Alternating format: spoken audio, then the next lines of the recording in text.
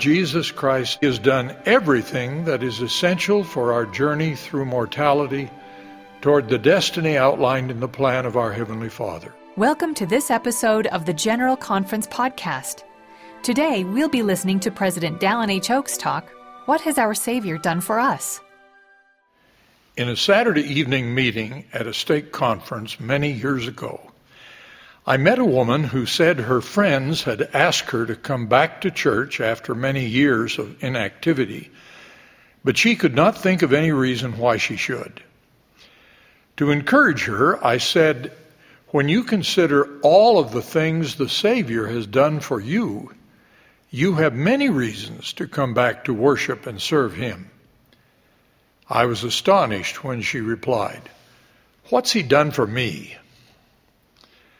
What has Jesus Christ done for each of us? He has done everything that is essential for our journey through mortality toward the destiny outlined in the plan of our Heavenly Father. I will speak of 4 of the principal features of that plan. In each of these, His only begotten Son, Jesus Christ, is the central figure. Motivating all of this is the love of God which setteth itself abroad in the hearts of the children of men, wherefore it is the most desirable above all things.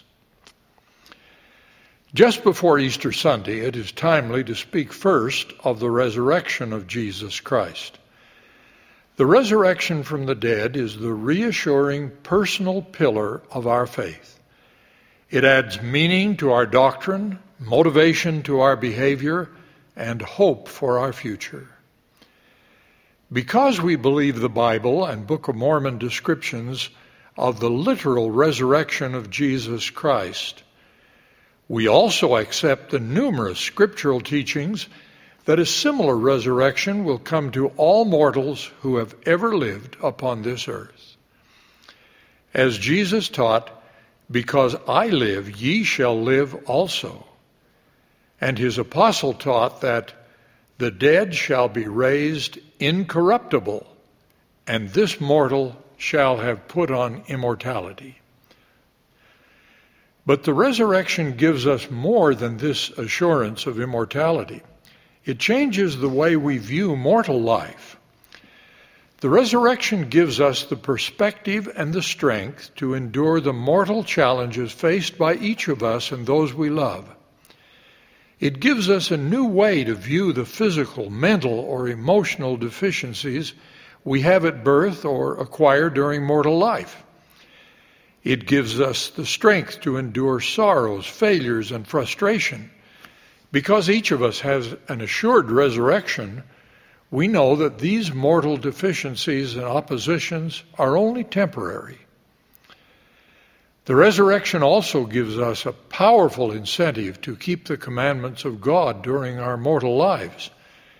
When we rise from the dead and proceed to our prophesied final judgment, we want to have qualified for the choicest blessings promised to resurrected beings. In addition, the promise that the resurrection can include an opportunity to be with our family members, husband, wife, children, parents, and posterity, is a powerful encouragement to fulfill our family responsibilities in mortality. It also helps us to live together in love in this life, and it comforts us in the death of our loved ones. We know that these mortal separations are only temporary, and we anticipate future joyful reunions and associations. The resurrection provides us hope and the strength to be patient as we wait. It also prepares us with the courage and dignity to face our own death, even a death that might be called premature. All of these effects of the resurrection are part of the first answer to the question, what has Jesus Christ done for me? For most of us, the opportunity to be forgiven of our sins is the major meaning of the atonement of Jesus Christ. In worship, we reverently sing, His precious blood he freely spilt. His life he freely gave. A sinless sacrifice for guilt, a dying world to save. Our Savior and Redeemer endured incomprehensible suffering to become a sacrifice for the sins of all mortals who would repent. This atoning sacrifice offered the ultimate good, the pure lamb without blemish, for the ultimate measure of evil, the sins of the entire world. It opened the door for each of us to be cleansed of our personal sins so we can be readmitted to the presence of God, our eternal Father. This open door is available to all of the children of God. In worship we sing, I marvel that he would descend from his throne divine to rescue a soul so rebellious and proud as mine, that he should extend his great love unto such as I. The magnificent and incomprehensible effect of the atonement of Jesus Christ is based on God's love for each of us. It affirms his declaration that the worth of souls, every one, is great in the sight of God. In the Bible, Jesus Christ explained this in terms of our Heavenly Father's love. For God so loved the world that he gave his only begotten Son, that whosoever believeth in him should not perish, but have everlasting life. In modern revelation, our Redeemer, Jesus Christ, declared that he so loved the world that he gave his own life, that as many as would believe might become the sons of God. Is it any wonder then that the Book of Mormon, another testament of Christ, concludes with the teaching that to become perfect and sanctified in Christ, we must love God with all our might, mind, and strength. His plan, motivated by love, must be received with love. What else has our Savior Jesus Christ done for us? Through the teachings of his prophets and through his personal ministry, Jesus taught us the plan of salvation. This plan includes the creation, the purpose of life, the necessity of opposition, and the gift of agency. He also taught us the commandments and covenants we must obey and the ordinances we must experience to take us back to our heavenly parents. In the Bible, we read his teaching, I am the light of the world. He that followeth me shall not walk in darkness, but shall have the light of life. And in modern revelation, we read, Behold, I am Jesus Christ, a light which cannot be hid in darkness. If we follow his teachings, he lights our path in this life and assures our destiny in the next. Because he loves us, he challenges us to focus on him instead of the things of this mortal world.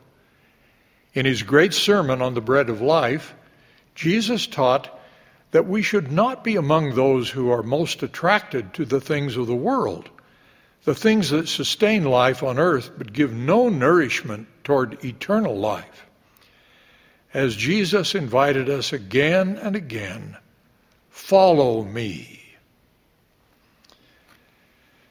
Finally, the Book of Mormon teaches that as part of his atonement, Jesus Christ suffered pains and afflictions and temptations of every kind, and this that the word might be fulfilled, which saith, he will take upon him the pains and the sicknesses of his people. Why did our Savior suffer these mortal challenges of every kind? Alma explained, and he will take upon him their infirmities, that his bowels may be filled with mercy according to the flesh, that he may know according to the flesh how to succor, which means to give relief or aid to his people according to their infirmities.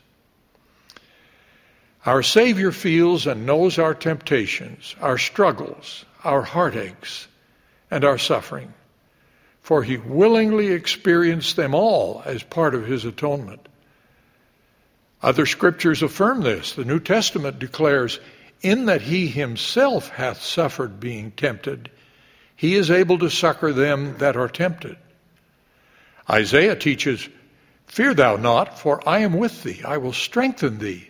Yea, I will help thee."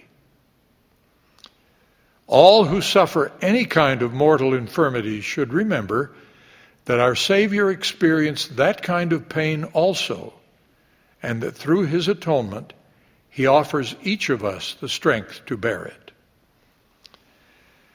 The prophet Joseph Smith summarized all of this in our third article of faith.